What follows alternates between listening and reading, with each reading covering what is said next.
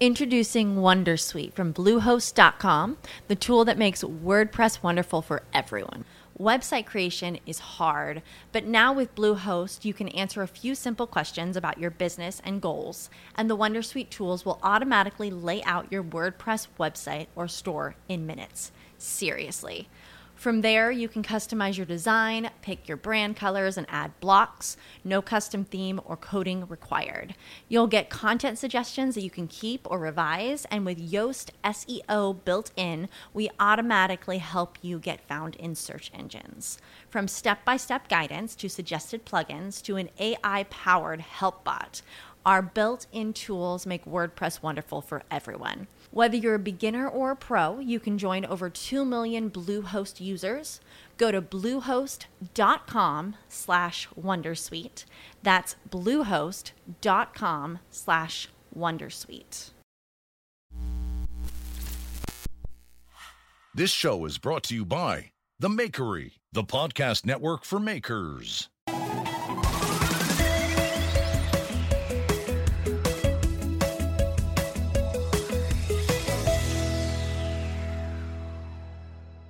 Ladies and gentlemen, welcome to XYZ, the podcast about CNC, automation, technology, and more, whatever we can think of.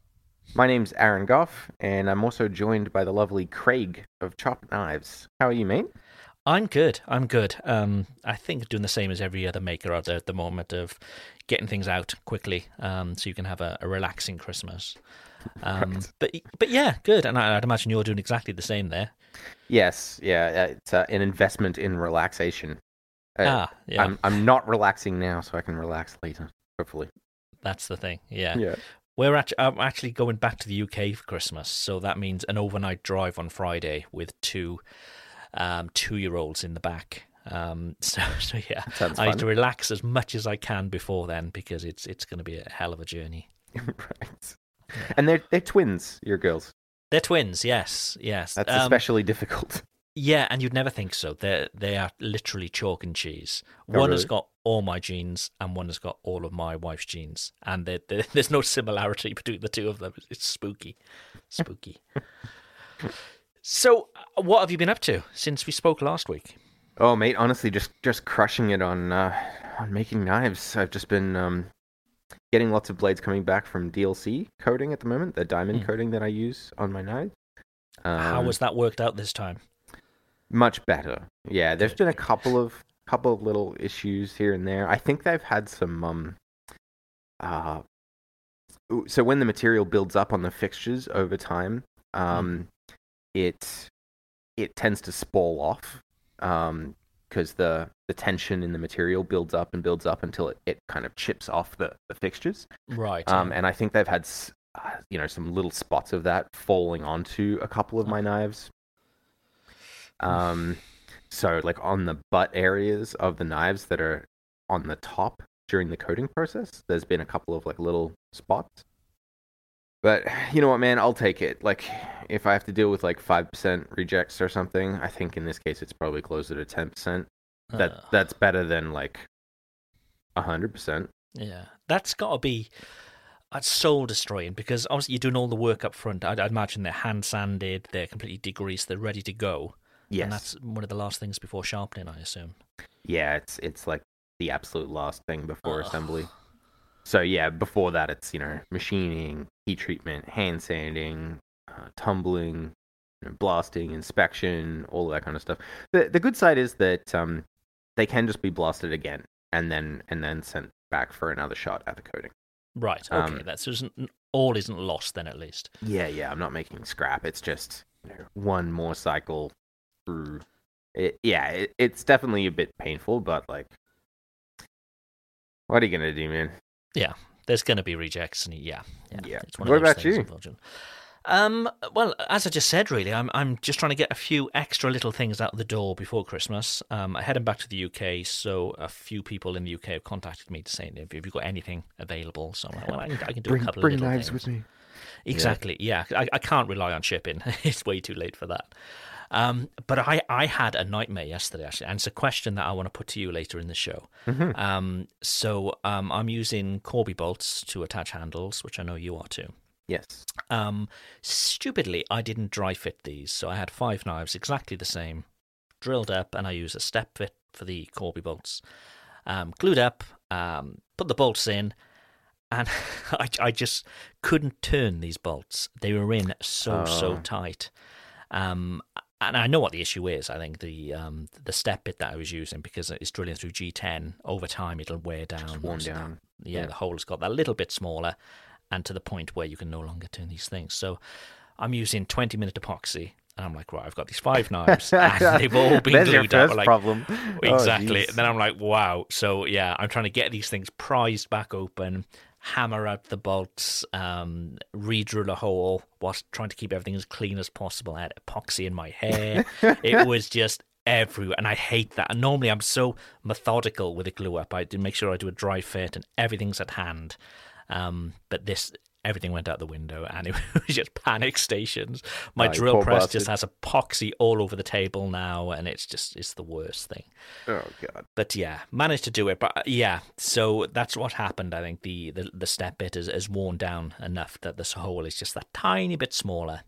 Right. So that's a question for later, actually, when I want to talk about sort of bits and end mills, that kind of thing, with regards to coatings and what to use for what material, that kind of thing. Mm-hmm.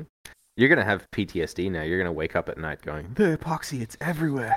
Yeah, I've still got it on my hands now, and it's the worst. And the worst you don't wear gloves when you're working with epoxy, man? Well, I do, but in this case, because everything went out the window, it was a case of they had to go back onto the drill press and all the rest. And I'm like, I just ripped these gloves off because they'd ripped, they'd torn, and it was everywhere. I had it on my nose, where I obviously scratched my nose at some point, which I hadn't realised.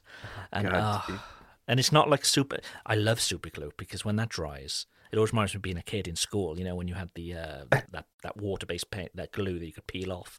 And I like doing that with super glue and biting it off my fingers weirdly. But with epoxy, it doesn't. It just leaves this horrible black stain that'll come off eventually. You're a weird dude, Greg. Yep. Oh yeah. You're not the first person to say it. But we got some really exciting news for the show. Really exciting news. What's that? Calm down, people. We've got an Instagram account. Oh, I saw this. Now people can slide into our DMs in 3 places. Exactly. And it's taken me about 10 or 15 shots to get a name, because XYZ podcast had gone, XYZ show had gone. So in the end, we ended up with xyz.cnc, which isn't too bad, I think. So you can follow us on Instagram at xyz.cnc. I can't see we'll be posting much, but it might be a good sort of vehicle for you guys if anybody has questions or points that they'd like us to chat about. I suppose they can reach us at there, which is xyz.cnc. I might have some fun with it. I tend to keep my personal Instagram pretty serious, so maybe I'll just shitpost on that one. Yeah, why not? So it's worth following just to see what Aaron's going to post. Just be 100% CNC memes or something. Yeah. Now we did. I did put up one little question yesterday just to test it and make sure that Instagram was working, because Google wasn't working yesterday for some time, and I thought, well, let's just check. And we did ask a question, which was, what dumb things would you like to automate? And this was quite late last night, and we've had one response from the king of podcasting himself, Jeff Vader. Things that he'd like to automate, and he said emails. Well, yeah, nobody likes emails. Taking out the garbage, definitely automate that shit. And hand sanding. Yeah, the hand sanding one. I think we talked about that a little while ago, right? I think so. Yeah. And again, this is me just drilling you with questions. But I noticed in your video when you're hand sanding, you're using the stones now rather than a paper. Mm-hmm. Now, is the abrasive bound to those stones in any sort of way? Because you were using almost like a pencil and using the end to do the sanding. Could you, with, let's say, a chef knife, which has a longer distance from spine to heel, could you use the stone lengthways, so you're having the whole width of the blade per stroke? I'm wondering. You could, yes. But that means that your pressure is lower, because you are only able to exert a certain amount of force, and Yeah.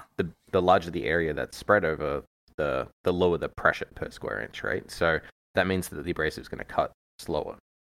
Gotcha. So I'm not sure that it would be a net gain. Okay. Maybe maybe sort of finishing strokes, maybe it could. maybe, yeah. I mean, it's worth trying. I'll Yeah. never say no to trying stuff. So, just for those that may not be familiar, what Craig's talking about are mold polishing stones. So, these are traditionally used by guys that are hand finishing injection molds. So we can bring it full circle around from knife making back to CNC. So, injection molds are we think of, as knife makers, we think of ourselves as being like pretty good at hand finishing. Like, nah, not in comparison to these guys. Like, these guys are nuts. Imagine having a mold of like a toothbrush, the inverse of a toothbrush, and you have to mirror finish every single part of it. Every little slot, every little tiny detail has to be mirror finished without changing the dimensions of the mold. Oh, like, geez, that's no fun. Yeah. So, yeah, those guys really know what they're on about. And out of that came these mold polishing stones, which are kind of like sharpening stones. So they're just like abrasive grains. Abrasive grains! Well, I'm like that kid off The Simpsons. The voice is cracking it. Yeah. They're just abrasive grains bound together by resin. So as the grains dull, the pressure on the grain increases, and then they get torn out of the resin to expose fresh grains. And honestly, they're kind of confusing. So Jeff actually sent me a bunch of questions about mold polishing stones last night. I think he's gonna try them. I've ordered some myself too, so I'm looking forward to trying them. But, Did you order the right ones though? I don't know. Yeah. Probably not. So that's the problem. Is like, I even tried a couple of types before I found the ones that I use now, and I was like, these things suck. Because if you get there's different types of abrasive. There's ceramic, aluminum oxide, silicon carbide. Then they have some diamond ones, and so on. And then there's different types of resins as well. And so what you end up with is that stones either wear quickly or slowly. And you would think that wearing slowly would be a good thing, but it actually means that they don't cut very fast. So you have to find a stone that wears kind of quickly with the material that you're sanding, so that it is exposing fresh abrasive and cutting quickly. Yes, yeah. So there's like 50 different types of stones. It's super wow. confusing. Yeah. These were basically a knife maker's kit. So, God knows what will be in that kit. And also how long it'll take to get to me, because nothing's getting to me at the moment. So on the notes, we also have an update on my CNC, whether that's come yet. And I can tell you, no, it hasn't. Oh. So I'm still waiting on that too. I'm waiting, Craig. Yeah, it's going to be the new year now, because I'm not going to be here anyway. So right. What I don't want to happen is for them to try and deliver whilst I'm not here, because we're gone for 10 days. I was just about to say that. The minute you leave, it's going to show up at your front door. Because I think the carriers here, it's 10 days before they return. So I've got 10 days to pick up from the office if it doesn't come. So yeah, the minute I leave, there'll be a knock on the door. Nobody there. 10 days later, they'll ship it back to China. I can see it coming. Well, you said you had a bit of buyer's remorse anyway, so maybe you should just let that happen. Possibly, yeah. So yeah, the buyer's remorse. That's classic with me. That realize that I need something. So I do a hurriedly sort of looking around to see what's available, order something, then get deeper and deeper into it to realize maybe something else would be better. And I've been we talked about very briefly last week at the Onefinity CNC router. Yeah. And I've been watching a lot of videos of them, and that I think would have been a better purchase. In the same sort of ballpark price for what I did buy, but this thing just seems a lot more, let's say, beefy. There's videos of people, standing on the rails, and there's no, they're not bending in any way, and they just seem really good. Why are people doing that? Sorry? Why are people doing that? I think just to show the strength, maybe. I don't know. It's maybe a marketing thing, but it certainly does seem a lot stronger. But it got me thinking, and I sent you a question in the week, actually, an email in the week, saying, I mean, I'm about to move to a new shop as well soon. So I'll be thinking, where things are going to go, that kind of thing already, and planning things in my head. And I'm thinking, a CNC, I mean, for what I'm going to use it for, it needs to be pretty small because I'll be cutting G10 sheets. They're not massive sheets. It doesn't need to be big. But then I'm thinking, well, why not get something bigger? Because the price, I mean, the electronics and the motors are pretty much the same. It's only the rails that are bigger. So you might as well get something bigger because the price isn't that much of a difference. But then it comes down to space. So I was thinking, why couldn't a CNC be mounted to a wall? So rather than on a flat surface, such as a desktop, if it's mounted to a wall, and what got me thinking about this is you go into the big sort of DIY places, the big DIY stores. If you buy a sheet of material, they've generally got these saws that are on the wall. They put up in a rack and they just cut whilst it's on the wall. So it takes very little space. And I was thinking, well, why couldn't a CNC do that? Because the motors should be pretty beefy anyway. It should be able to take any weight. So we had a little bit of a conversation about that, didn't we? Yeah, and I have actually wondered about that in the past, and honestly, I don't see any reason why you couldn't do it. Chip evacuation would be a lot better. Yeah. You could have a collection pan underneath, and the heavy chips would just fall down.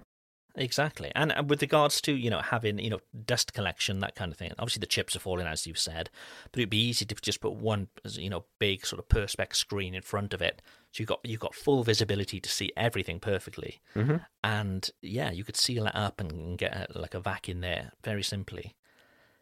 I wonder if people have done that. I will do some digging. Yeah, the one thing that comes to mind in terms of difficulty is that you would have a bit of a harder time replacing tools because the collet for the spindle is going to be kind of pointing at the wall.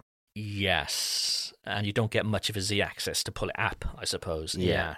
So I think that might be a bit of a pain in the ass, but you know what would fix that? It would be having a tool changer.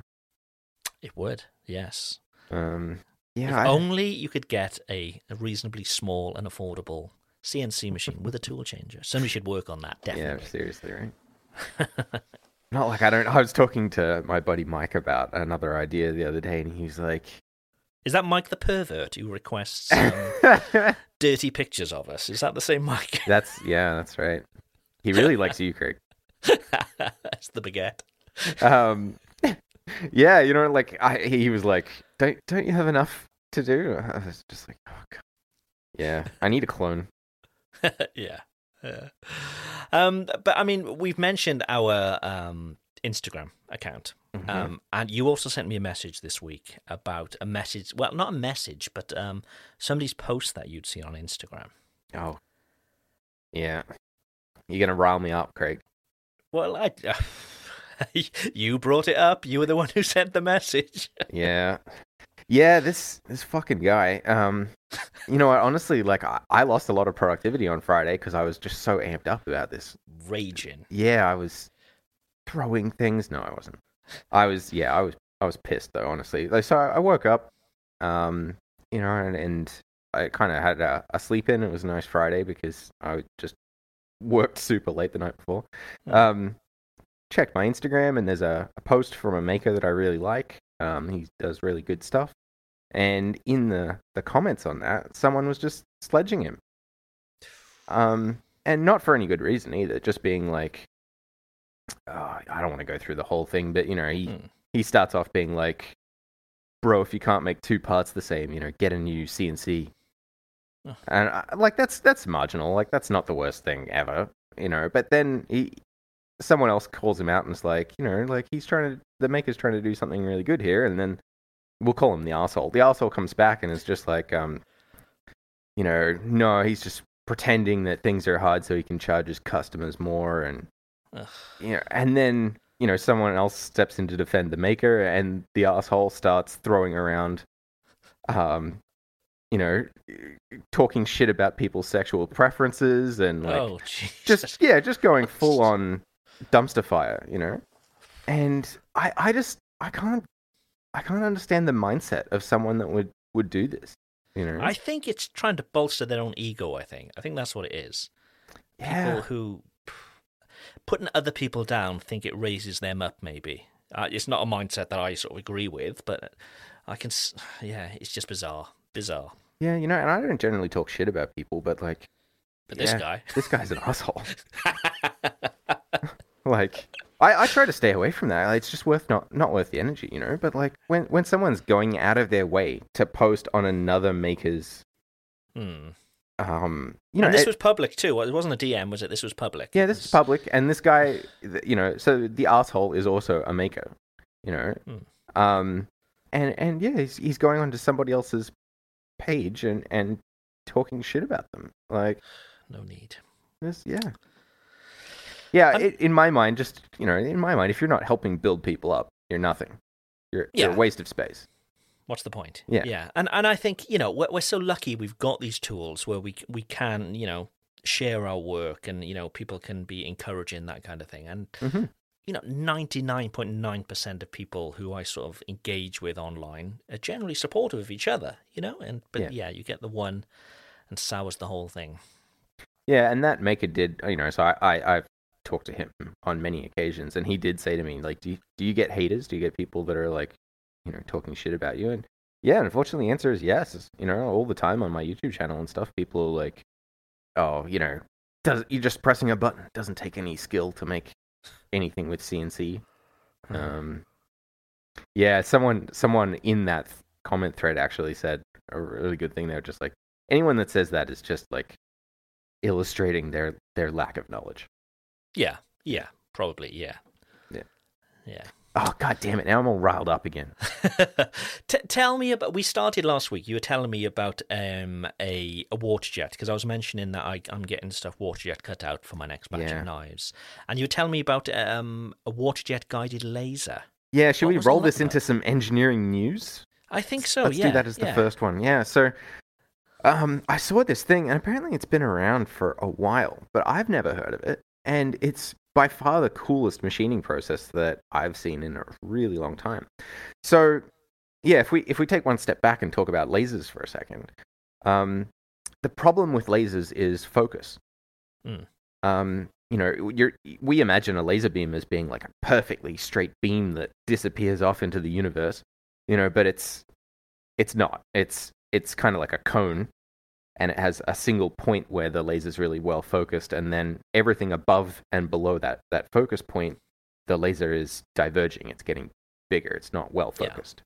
It's kind of like a magnifying glass in the sun. Yeah, exactly. Whereas, as a kid, I used to burn leaves, and you're trying to get the focus, exactly right. Yeah. It's pretty much the same with the laser I've got here, the fiber laser, when I'm marking knives. You have to be really careful about your distance, right? Yeah. Yeah, so the problem with that divergence of the laser is that when you're trying to cut thick materials, like let's say you're trying to cut, half-inch steel plate, the laser will be focused right in the center of that plate perfectly. But everywhere else in that plate, the laser is not focused as well as it could be. And that means that like with a laser, ideally you want to vaporize material. You're not melting it, you're just instantly turning it into a vapor and then you're blowing it out of the cut, But when the laser isn't perfectly focused, you're melting the material. And so that means when you're cutting thicker materials in particular, you get lots of like slag stuck to the bottom of the plate, and the walls of your cut will be tapered because the materials, it's not a really tiny little spot that's getting heated. It's a larger spot. Yeah. And it also means that your tolerances are kind of crap. I'm sure that you've used water jet and laser to have knives cut out. What did you think of the tolerances involved in that? I mean, what I do, that's the only CNC process, up till now. Right. So everything else afterwards is hand done. So if a tolerance is slightly out, I'm not really going to notice. Gotcha. But I have found that the water jet stuff that I've had done, it does seem to have slightly better tolerances than the laser stuff, and obviously cleaner edges as well. Interesting. My experience has been the opposite. Really? Yeah. In thin stuff, at least. But, right. Yeah. Yeah. So. The whole issue with lasers being focus, you try to think about other ways that you could get a laser into the material. and one of the things that we use to guide lasers around is fiber optics. So a fiber optic is just a little tube of glass, and the laser basically bounces inside that glass like it's a tube of mirrors. And this is caused by diffraction, the difference of the index of refraction of the glass. But you can't put a fiber optic into your steel sheet. That's not going to work. So these crazy bastards have used a water jet as a fiber optic. So it shields the laser, is that right? So the laser's Yeah, so they're creating this high pressure jet of water that's very, very fine, and because of the characteristics of that, the jet of water can be 10 inches long. Like if you just have it in air, and it's perfect. It's the exact same size all the way along.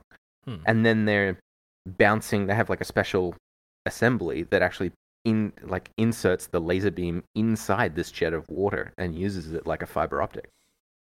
Wow. Yeah, so they're showing, cutting through a piece of material that's like 2 inches thick, perfectly straight, with like the two pieces fit back together. And yeah, it's just the coolest process that I've seen in a while. And so rather than with a traditional laser cutter, you're kind of moving, I say slowly, they're pretty fast, but you're taking one cut and cutting through the material in one shot. This one is kind of like a marking laser, kind of like your laser. It actually scans over the area multiple times and removes a little bit of material with each pass. And so the combination of that kind of moving beam and the water being in the cut all the time means that there's also basically no heat.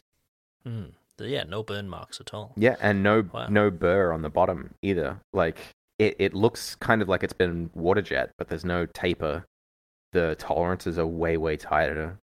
Yeah, man, I want one. Yeah, well, maybe one day they'll filter down to become sort of desktop machines. We're seeing a lot of that with various machines. And, I mean, water jets, there's a desktop water jet cutter, which is the Wazer. And again, we spoke very, very briefly last week about this. So I think they had like a Kickstarter campaign a few years ago. I think that's how it started. And basically, it's a desktop machine. It looks like one of those sort of K40 lasers, that sort of size. Those cheap Chinese, cheap Chinese lasers, basically. Yeah. And but yeah, it uses garnet and high pressure water. Garnet being the abrasive to cut out steel, or many other things, glass and stuff that the website claim. Theoretically, yes, the website claims that it does all this crazy stuff. I know a few people who have one. They were given one as sort of beta testers of them. I think if you're doing one-off sort of arty pieces, or you're making prototypes or jigs, maybe it could be good fun. But certainly for production, it wouldn't be cheap. Now the machine itself is, I don't know, probably about $3-4 grand. So like most things, not cheap anyway. But this thing relies on the garnet being the main abrasive to cut through. So if you imagine this jet of water being filled with this garnet as well, and that's what makes the abrasion through the material. Now, yeah, and just for people that aren't familiar, garnet's just a very cheap form of abrasive. It's like a natural stone that they dig up and smash. It looks like sand. It's that kind of thing. But because the water jet isn't that powerful, it uses a lot of garnet. Right. So if you can imagine let's say like a router bit. If the router bit's going slow, it'll cut slower, but you're not losing anything during this time. There's no garnet, for example, that's been sprayed at the same time. Right. Now with this, because it is so low powered, it just blasts out this garnet as much as it can, so it's not very effective. So on the website, they've actually got some demonstrations of cost, of what things would cut to cost. Would cost to cut. So they've got a kitchen knife there as one of the examples, and they say around about $60 to cut out one kitchen knife. Wow. Okay. So yeah, I think if you're making a prototype or maybe tools, maybe they could work, because you can do Right. it in-house. You can do it, very quickly. Well, I say very quickly, probably overnight. But you'd have something there in the morning without having to rely on an outsider. But yeah, it's not cheap. Yeah, And and I mean, to be clear, that's not really a problem. That's just the Wazer. Like water jets, So I spend a lot of time talking with people on the Practical Machinist forum, and every time someone brings up water jet, they're like, "Oh God, look at the ongoing costs." yeah. Apparently a water jet is like by far the most expensive machine to maintain and keep running. Because like the commercial ones, you're talking about like 60,000 psi of water mixed with abrasive inside a machine that has to like keep functioning. Yeah, it's a lot of pressure there. Yeah. Yeah, and the abrasive, like so apparently like you have to rebuild these things. Like if you're using them a lot, you might be rebuilding parts of the machine every month. Oh, jeez. And not with cheap bits. Like you're not putting like cheap replacement parts into it. It's like really specialized stuff. Yeah. So whereas, when I first saw the Wazer, I was like, man, this is the dream. This is amazing. I can, 2D CAD, a design of a knife and just cut it out. Yeah, it really wouldn't work in production because of the costs. And, that's probably the only thing that I'm outsourcing now as well with regards to, the work that I'm doing is getting, profiles cut out.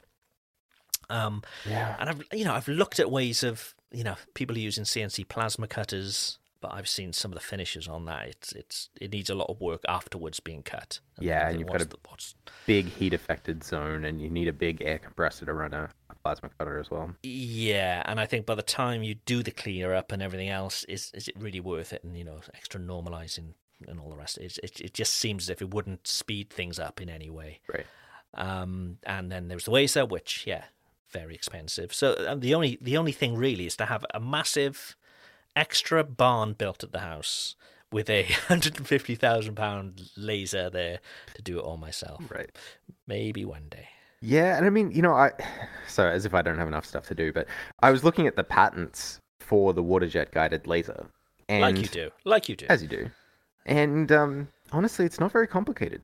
So I do kind of wonder whether you could get like a cheap Chinese fiber laser assembly, so I looked them up on AliExpress, as I do, and getting like a 30-watt fiber laser is, so that'd be slow. Like 30 watts isn't a lot for cutting power, but it's like $1,000 for. Yeah.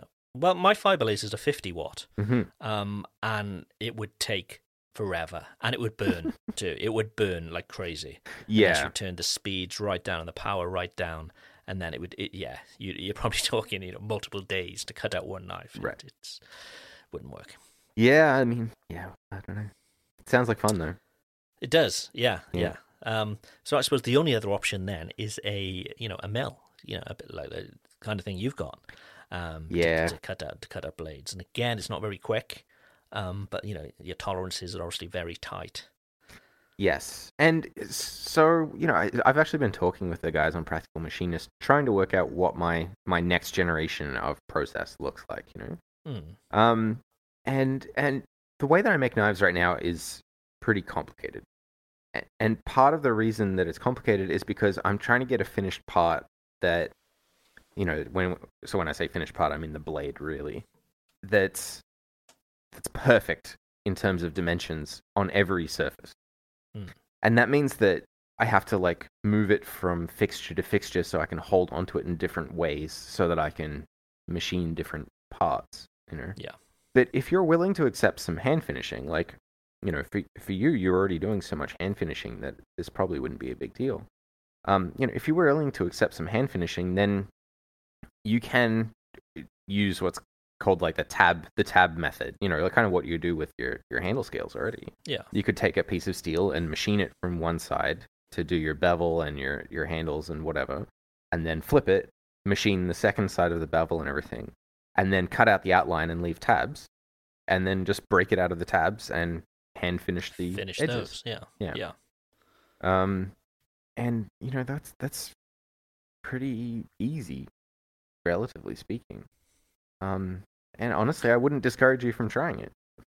Would that speed up your process like dramatically?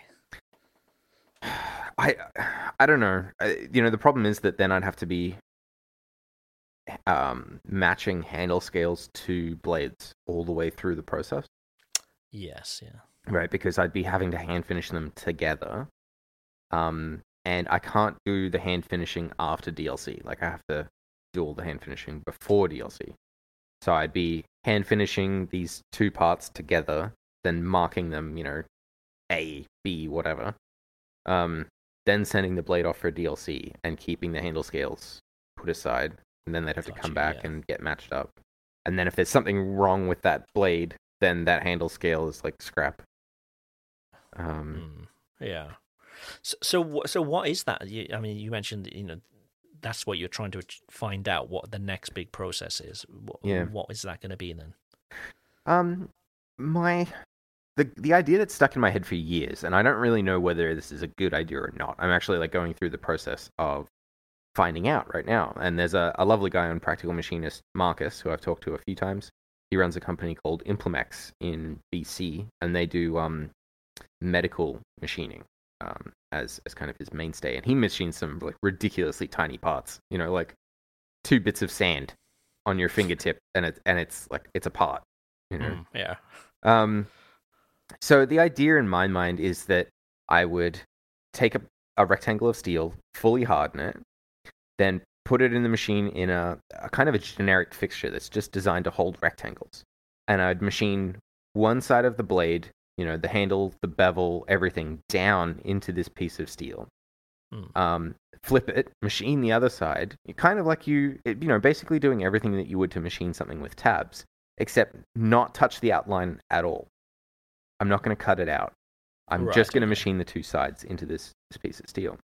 And then the interesting thing about doing that is that all of your edges of the profile are still, they're not machined at all. So I could theoretically put that in my tumbler, my vibratory finisher, and have the vibratory finisher do some finishing work on the bevels without rounding over any of the corners of the knife, because the corners don't exist yet.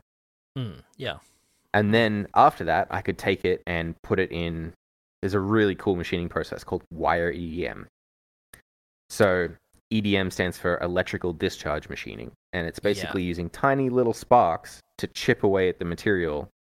And it's very, very accurate. It doesn't produce any heat. So theoretically, you've got this blade, frozen in carbonite like Han Solo, and you're gonna cut it out, right? And if you could just use wire EDM to zip around the outside, then that'd be amazing. And when I say zip, the problem is that wire EDM is really slow. Right. I have actually used, well, not me personally, but the way I know of that process is from having custom mosaic pins built for me in the past. So if you imagine a pin on a knife, my normal mosaic pins, I'd simply put rods down into a pipe, and fill that with resin. But if you can see, quite often you see people with patterns in their pins. I know sorry, I'm just explaining for the listeners who don't make knives. People have maps, or they'll have an animal, or they'll have initials, something like that. Obviously, something that small, carving by hand would be virtually impossible. So they use EDM, which isn't electronic dance music. It is using this wire, if you like, to cut super fine. So you're saying you'd use that for the profile then, the outer edges of the knife. Yeah, and so this theoretical process, this grass is greener on the other side of the road process, has a ton of advantages. Like I said, I can do more vibratory finishing because I don't have to worry about rounding over corners, because the corners don't exist yet. I can use like one size of material, and I don't have to make custom fixtures for every type of knife that I want to make. I can make changes much more freely, because all of the changes are just programming, because the fixture is just a rectangle. It's not like knife shaped in any way. And then I don't get any burrs, because there's no machining through. Yeah. And because, right now, the probably one of the things that limits my surface finish, the quality of my surface finish, is my fixturing. There's tons of places where it kind of chatters a bit, and that leaves, a bit of a fucked up surface finish, or there's like a little dimple because the blade's moving in one part, Machining them this way, it would be fully supported the whole time, best possible support. So I'd be able to get like the best possible surface finish. It sounds to me like it has a lot going for it. And, also sounds very expensive. In terms of the wire EDM, yeah, but I mean, with everything else, it's cheaper. Except for material. There would be more wasted material. But what sort of cost would you be looking at for the wire EDM machine there? Yeah, so, I've been looking at this for a while. Like, you can find wire EDMs for $6,000. They're not crazy in terms of used ones. But the issue is that they're very electronic machines. It's not like they're a CNC mill where they're very mechanical. There's lots of mechanical bits. They're very electronic machines. Yeah. And that $6,000 EDM is going to be from like the 80s. So it's going to have a bunch of circuit boards in it that you can't get replacements for. And they're invariably going to die at some point, and then you're going to end up with a boat anchor. So, yeah, and buying one new, part of the issues with wire EDMs is that because they're slow, they've kind of found a niche for really, really accurate machining, like, microns. Yeah. So every wire EDM is basically built to machine to microns, which means I don't need to machine to microns. A 10 micron, 15 micron tolerance in this case would be fine. Yeah. But I'm paying for the capability to machine 2 microns, even though I don't need it. Yeah. So yeah, it's easily over $100,000 for a new wire EDM. I can't imagine how. I sort of see how they work, but I can't imagine how they look. The way I'm thinking of this is almost like a bandsaw blade, just coming down straight. Yep. And that moves around the piece. Yep. And it can move sort of in a 360, whereas obviously a bandsaw would always be facing the one way. Is that pretty much how it would look? Basically, yeah. And Right. yeah, I mean, so in a traditional wire EDM, like a standard wire EDM, the wire actually just gets used once, and then it gets tossed away. Right. Which is a big part of the cost of running them, because the wire is made of brass, and brass has a lot of copper in it, and copper's super expensive. So yeah, and yeah, it basically is that. It's like a bandsaw blade that's a wire, and then it's CNC controlled, so it's moving the part around in 2D. Yeah, and one of the things that adds to the cost of most wire EDM machines is that they're actually not 2D. They can do they have what's called a Y and a V axis. I think those are the right ones. Don't quote me. But they can tilt the wire like left and right and back and forth. But I don't need that either. No, exactly. That's adding an extra 70-80 grand on top of it. Yeah, exactly. So there are some machines that are really popular in China and don't really get seen much in North America, and those are they call them fast wire EDMs. So rather than using brass wire, they use molybdenum wire, which is more expensive, but it's much more heat resistant, so it lasts for longer. And they actually recycle it. So they have like a big spool of this wire, and then they kind of reel it back and forth through the cut, reusing it many, many times. Like pretty much like those those horrible things I used to see in bathrooms, in restaurants, and so on. Where you pull on the towel and it goes round in a loop and it comes back to you. Ugh. Yeah, seriously. That kind of thing. Yeah. Yeah, and those machines are designed just to cut up and down. They don't have the tilting axis. They're designed for looser tolerances. Yeah.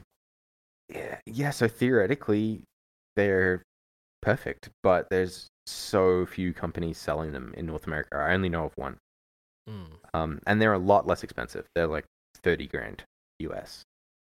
But I did find the manufacturer in China that makes them, and I talked to them, and they said like, oh, 15 grand.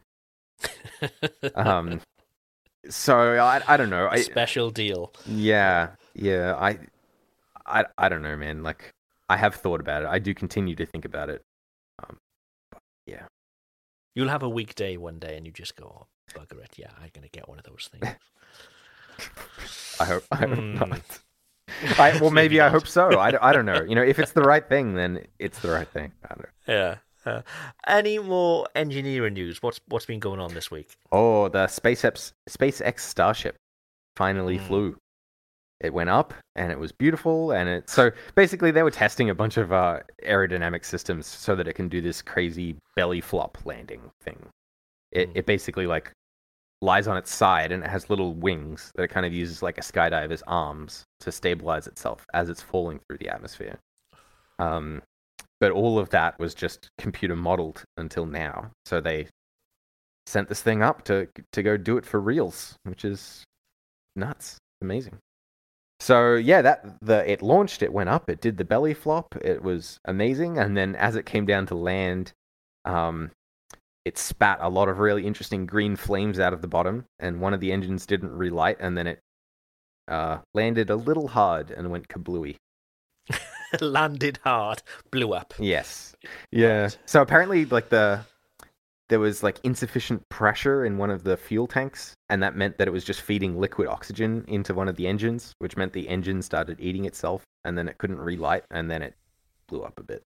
Oh, jeez. But they don't care. Is this a SpaceX thing? Yes. It is, right? Yeah. Yeah. Sorry. But they don't care. Like, that was a successful test as far as they're concerned. They just wanted to see the belly flop stuff. Right. Yeah. And yeah, it's just amazing. So cool. It blows my mind that, I mean, it sounds like we're going to go like a Joe Rogan show now, man. It blows my mind. You look up at the stars, you see all the... But yeah, the fact that, things are happening, up there. There's people on space stations, and there's people going about daily life in this weird environment. It's just mental. Seriously. It's so cool. So cool. Yeah, so I honestly, like, I lost a bit of productivity sitting there waiting for the live stream. Come on. Super excited about it. So I wish I'd been there. That's one of my bucket list things, is to go see a launch. Yeah, that would be pretty cool. Mm-hmm. Just the sheer sound, and I'm sure you feel the vibration. You'd be so visceral, you'd feel it all. Yeah, seriously. Wowzers. What do you want to do next? We had one listener write in and ask us a question, which is amazing. Really? Yeah. Who was that? So it was Van Winden Peter on Instagram. Basically said that he has been machining wood for a long time at his job, but he wants to start a CNC business of his own, and he was asking if we had any small business tips.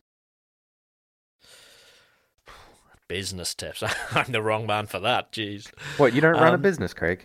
I do, but not very businessy. Yeah, right. I'm a little bit the same. When people look at what I do, I've had people look at some of the stuff that I'm, not shipping, that I'm rejecting, and they're like, "Are you fucking crazy?" Yeah. I'm sure for like a business analyst come into my workshop and they're like, "Well, what are you doing today, Craig?" I'd be like, whatever seems fun at the moment. I know I've got to do this bit, but that could wait till maybe Thursday afternoon because I want to try doing this. And they're like, well, that's not the way to run a business. Right. But I mean, saying that, I've been watching so many videos on, CNC routers. Whilst I've got this huge buyer's remorse, I've been watching loads of different types, and there's so many. Actually, there's a really good sort of community on YouTube of makers with CNC routers, sharing a lot of stuff, and a lot of them are making signs. Peter has said that he does a lot of woodwork. A lot of them are making signs, and I think particularly around the sort of holiday seasons, that's probably a very valid business. And I think Etsy is the place where people are selling a lot of that kind of thing. Right.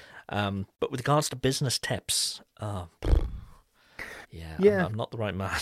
Well, it's interesting because Peter says that he figures he'll try a whole bunch of things out and see what he enjoys making and see if anything takes off. And honestly, I don't think that that's a bad plan. So I mean, before I made knives, I made pens. Really? Yeah, Well, and turning on a little lathe and that kind of thing. yeah, I was making aluminum pens on a little metal lathe. But yeah, like um you have to like what you do. Like, you don't want to spend your Definitely, yeah. life making some shit you hate. That just, yeah, that's not fun. Do you know, this is such a welcome relief for me, because I know I normally do, but I also do rather the Knife Talk podcast, and we get tons of questions from listeners, and a lot of them are people who maybe do it as a hobby and now they want this to be their full-time job. Right. And they're asking, any tips for that? And we're always the same, make sure you got all your bills covered and all the rest of it. Mm-hmm. But I always say, make sure you're doing something that you want to be doing, that you love. And Jeff, who we've already mentioned here, is the other one. He's like, no. You've got to hate what you do. You need to sweat, and you need to. We've got a very different understanding of what work is, and his work ethic is incredible. He does so much, whereas I'm more a case of, as I say, I'll wait for creativity to strike, and in that, in the rest of the time, I'll be doing a lot of just tidying up and just, I'm just going to try this, see how this works. Right. So it's refreshing to hear you say that as well, that, yeah, you need to love what you do, without a doubt. Yeah, and to be clear, there's days when I fucking hated doing what I do. Like, you're just burnt out. You've done this for a while. You don't want to fucking do it anymore. You don't want to get up in the morning. You don't want to, like, everyone has times like that. Yeah. But for me, at least, like, I need to enjoy what I'm doing, because otherwise I just get hideously depressed, and I want to just, burn the workshop down and go and live on an island or something. Yeah. Yeah. Yeah. So I think that, like, it's a bit of an interesting concept, because Peter's saying that he wants to do something with CNC, but he doesn't really know what he wants to do. And it sounds like he's in a good position, because it sounds like he has the CNC background, so he's not going to be having to overcome too much of a learning curve there. Yeah. But yeah, not having an idea of what you want to do can make things difficult. Yeah, I just find a niche that you really like, and make things, and see what sticks. But I would say, in terms of small business tips, like, if you're going to go through that process of trying to work out what sticks, then you need to have a lot of runway. So I would say, make sure that your fixed costs stay low. Don't go out and rent a workshop and get insurance and all this stuff. I'm not saying don't get insurance, but I'm saying, like, don't add a bunch of fixed costs and shorten your runway, because when I look at my overall costs of my business, it's kind of amazing over the time that I've been working on it, just how much I've burnt in, like, rent and power and stuff that kind of doesn't really make knives. Yeah. So I would say, be really careful about that. Try to keep your fixed costs low. Yeah, be flexible in the early stages, especially. Like, you're gonna have to be really, really flexible. Yeah, and to add to that, I'd say once you've got a rough idea of what you want to be making, or maybe start with what you enjoy making and see if you can turn that into the business. But find a community based around that, because there are communities for everything. And before I started making knives, I'd never ever thought there'd be such a community around knife making. But there's there's even niche communities within that. And they'll have, whether it's Facebook groups, or there'll be, podcasts you can listen, but, get involved in that community and be known for the person who does that, because, that can help your business, no end. Yep. Yeah, and the other thing too is, I'm biased, right? Like, when I say this, I think that sharing information and helping to teach other people is super important. And that's kind of a very new school thing. And for me, it comes from open source programming. Like, you do all this work and then you just give it away. And when I started doing that, my dad was like, "Are you fucking crazy? Like, you've spent all this time learning these skills and like developing this program or whatever. Like, why are you giving it away for free?" Yeah. And the interesting upside of that was that I actually went on to get my first real programming jobs in startup companies and stuff because of my open source portfolio. Yeah. I was able to really easily demonstrate that I had the skills for the job because I was like, yeah, look at all this work that I've done and given away, And that same philosophy has actually really helped me grow my business because, I make YouTube videos showing different parts of the process, and most of my customers come from YouTube. Yeah. So that's amazing. Most of your customers come from YouTube. That's amazing. Yes. Yeah, it's like 90% find my knives through YouTube. Wow. So like obviously now I have like a motivation to keep sharing, and that's fantastic. Like I don't want to keep secrets. I want to give stuff away. So I just what I was leading up to with that is if Peter finds a niche and develops something interesting for that niche, talk about it. Like show what you're doing. I think that not keeping secrets like can be a really powerful promotional tool to help people find out about your work. Definitely. And personally, it kind of gives me the heebie-jeebies when I talk to a company and I ask them a question and they're like, "Oh, that's proprietary. We're not going to tell you." Yeah, you do sort of think, well, how's this going to work in the long term? Yeah. Particularly if I'm talking to a supplier and I'm like, "Where does this material come from?" And they're like, "That's proprietary." And I'm like, yeah. I want to know. Which, funnily enough, that I've made a decision just last week actually, going forward with regards to my knives and sharing. So I see it all the time, especially on Instagram, other people's work just being ripped off. Right. And I mean, for us, we make knives. There's only so many ways you can make something sharp and pointy. But if you're a maker, you know certain things that are almost unique to a certain person. These little changes that maybe the non-knife maker wouldn't see. I think we see, and we see these little changes. And it's quite obvious when people are being ripped off. And what can you do about it? That's the big thing. There's not really much you can do. And I was speaking to a big American company just last week actually, and I sent them a link to what I thought was one of their knives, far, far, far, far cheaper, which is available in the UK. Right. They were like, "Yep, that's our design. Somebody's ripped us off." And I was like, right. But they were like, "What can I do? There's nothing we can do about it. Really isn't." Right. So I'm thinking I'm just going to embrace that. So a lot of my work is done up front with regards to the sort of design work, like 2D CAD, that kind of thing. And like you, a lot of my sort of followers on social media are makers themselves, and some may be hobbyists just getting into it, and some haven't actually started yet, but it's something they've always been interested in. So I thought, well, if I've done the sort of the groundwork beforehand, make it available. So from January, all of my knives that I make, I'm also going to be making the 2D drawings available as well. So rather than people have to rip off a photo from Instagram and try and trace the shape, if they want to rip it off, they can just buy it from me. Oh, okay. They can buy the design. So it's not fully open sourcing. Right. It's more of a business decision more than anything else. So they for $10 they'll be able to buy the 2D CAD file, and they can then either print that out as a PDF and use that as a profile or whatever they want to do.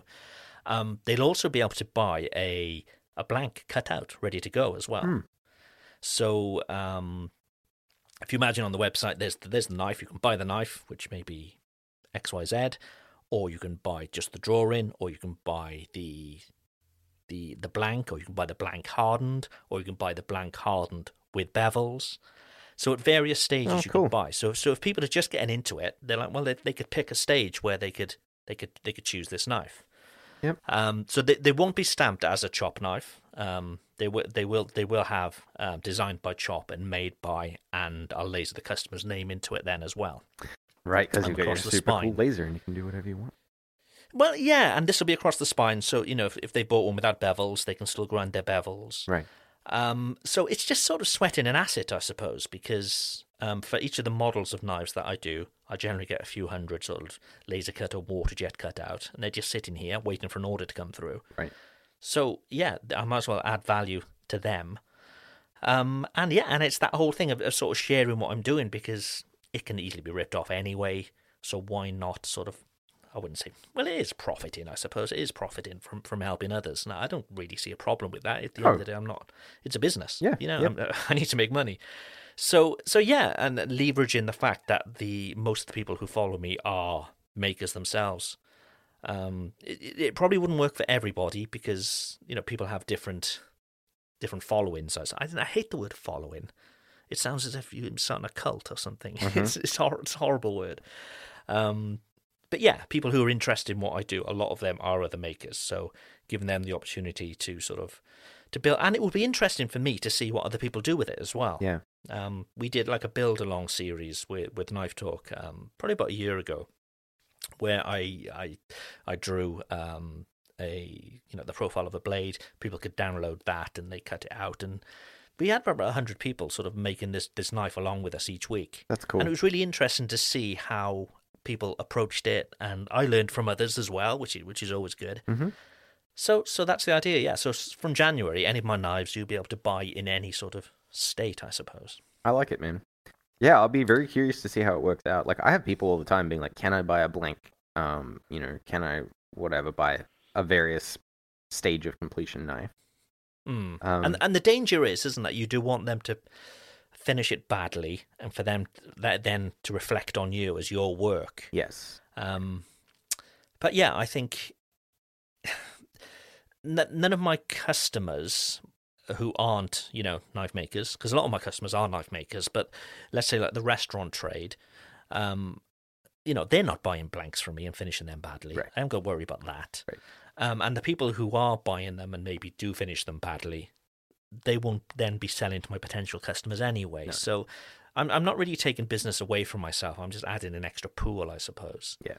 Yeah, and I think it's a bit different too if you're like, explicitly building that in as part of your business versus like someone buying 20 reject blanks off me and no one really knows that I sell blanks.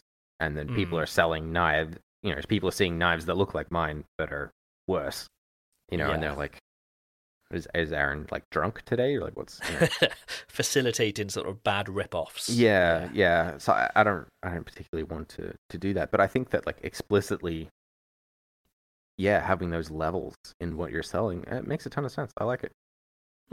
It's something different, and I think going back to the original question of tips for a small business, I think being able to sort of roll with punches and be completely flexible is key as well. Yeah. So many businesses are being sort of overtaken by new and greater ways of doing things, but they may have invested so heavily that they can't change, or that's the advantage of being a small maker. You can be nimble, you can change fast, you can move fast. Yes. Whereas bigger organizations, they've got $5 million investment in a machine that they can't leave sitting there doing nothing. Yeah, and I'm releasing a video talking about some of this stuff soon, hopefully. But I've worked in a lot. When Aaron says a video soon, he means in 3, 4, possibly 5 months. Oh, fuck off, Craig. No, it's actually I'm trying to hit a once a month with my videos now. So I've actually got this other video done. It's been done for 2 months already. It's just sitting there. So yeah, hopefully, probably like right around the end of the year. Cool. And what was the subject? Sorry. You bastard. Just talking about a bit of the context that's happened around me in the business the last couple of years, because there's been lots of changes, and I'm sure that people would be like, why, so just kind of giving insight into that. But one thing that people probably don't know is that I've worked in quite a few startup companies. Being a software developer, that startup companies are one of the ways that you get work, and it's really interesting to see a company really pushing hard from the inside, trying to find their market, trying to find profit, and one of the biggest lessons that I learned from that is just a little phrase, and people misinterpret it, but the phrase is fail forward fast. Yes, yeah. And so that SpaceX actually do that. They've adopted the startup motto, and they say fail fast. and people are like, oh, you can't fail fast. You're just gonna blow everything up. You know, what's the point of failing? The point of failing is to try and see whether something works. You know, because most of the time, learn from it. Yeah, most of the time, shit doesn't work. So I say that it's fail forward fast, and the forward part just means, you know, learn from your mistakes, get through them quickly, and try the next thing. You know, so yeah, as you said, flexibility is super important. And when it comes then to sort of marketing, you've got the same, again, going back to the original question from Peter, you've got the same tools available to you as multi-million-dollar corporations. Wow. You know, well, you know, traditional advertising isn't. Oh, sorry, you mean in working. terms of advertising? I thought you meant in terms of CNC machines. Oh no, obviously not. No. But you know, getting yourself out there, as you know, we talked about, you know, communities and all the rest of it. You've got those same tools available to you as these multi-million-dollar corporations have. So, you know, use them to your advantage. Yeah, and I would say like the biggest advantage as a small company, small person, you know, we have the same, you know, YouTube and so on. We have the same avenues, but you have this extra thing of goodwill. Yes. You know, you can. Companies usually pretty clearly have an ulterior motive, like big companies. You know, they're we're going to give you this free thing as long as you like say nice stuff about us, you know, or whatever, right? If you're a small business, you know, and you can like help people out, then, you know, it's nice. It feels nice. It makes the world a better place, and it helps engender goodwill amongst your customers and amongst the people around you. And people in turn will be more happy to help your business, you know. So, and you've got that journey to share then too. Yeah, you know, you're starting out, and you've got a whole journey to share, which is what people are interested in. Yeah. And you know, to me, that whole thing is, you know, try to find sort of almost like brand ambassadors through your work. They'll do the work for you. So if you're doing a good job for people and they love what you're all about, they're going to be out telling their friends and all the rest of it, and they become brand ambassadors for you. It's you're in a very good place. There's no better time to start something, I believe. Yeah, just do be very. So the brand ambassador thing, do be very leery of people who are like, I would love to review your thing. Please give me a name. Yes, yeah. You know, or whatever. Yeah, those people are generally flakes. I've had really bad experiences with people like that. And yeah, you know, like I don't think, you know, I have people say nice things about my work, but I don't think there's been that many people that are like going around, you know, helping send other customers my way. Maybe I don't send it, maybe I don't see it firsthand because it's happening like in-person conversations rather than like on social media. But yeah, the other thing is to, you know, if someone doesn't like your stuff or they're unhappy with you, they'll talk loudly about it. You know, you need to make sure that you look after customers, because an unhappy customer will be a very loud customer. Yeah. Especially these days. You know, they have the same tools available as your business does for getting the word out. You know? Yeah. So. But imagine, like, you know, the restaurants, they have all these review apps now, haven't they? You know, Yelp and so on. I gotta leave a bad review. Imagine if Makers had that. Imagine if there was like a review site for Makers. Oh, jeez. I mean, there kind of is. Those messages we've had. Please send me one, and otherwise, I'll give you a 1-star rating. Yeah, exactly. Yeah. So yeah, I mean, we kind of went all over the place with the small business tips there. I think that's something we should revisit. I think so. Yeah. And again, you know, if listeners have anything to add, you know, please let us know, because, you know, it's a two-way conversation. It's not just me trying to get as much information out of Aaron as possible, because that's basically the way the show is going. Do you want me to wipe your ass for you too, Craig?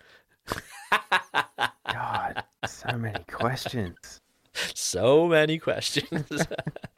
Yeah, and I will say, just, you know, this shit's hard.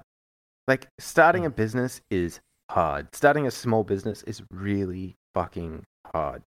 You know, not to discourage anyone, but like, you think about it, you have to be an accountant, a bookkeeper, you know, supply chain specialist, warehouse, inventory, packaging, and, you know, industrial engineering. You know, like, this shit is hard. You have to wear a lot of hats.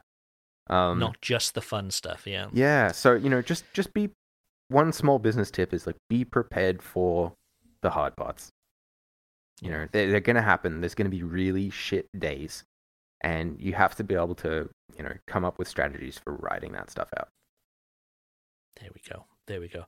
I think that's a good way to finish the show. I think so too. We've talked loosely about CNC this week. We've talked about water jets and Wazers and we talk about EDM fixturing, machines. yeah. Fixture, yeah. We covered some stuff, I'm sure. Guys, we talked about CNC. Don't blame us.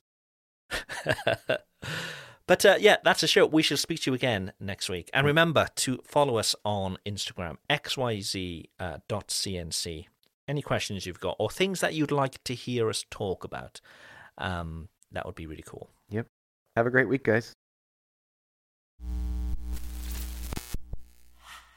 If you like this show, take a look at our other shows made for makers just like you at www.makery.network.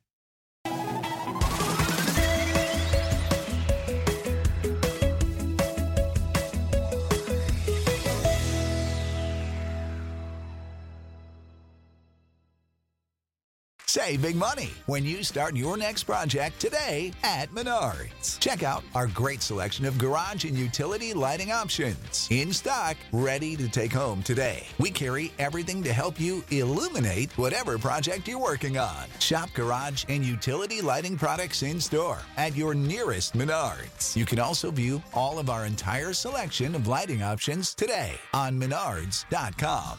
Save big money at Menards.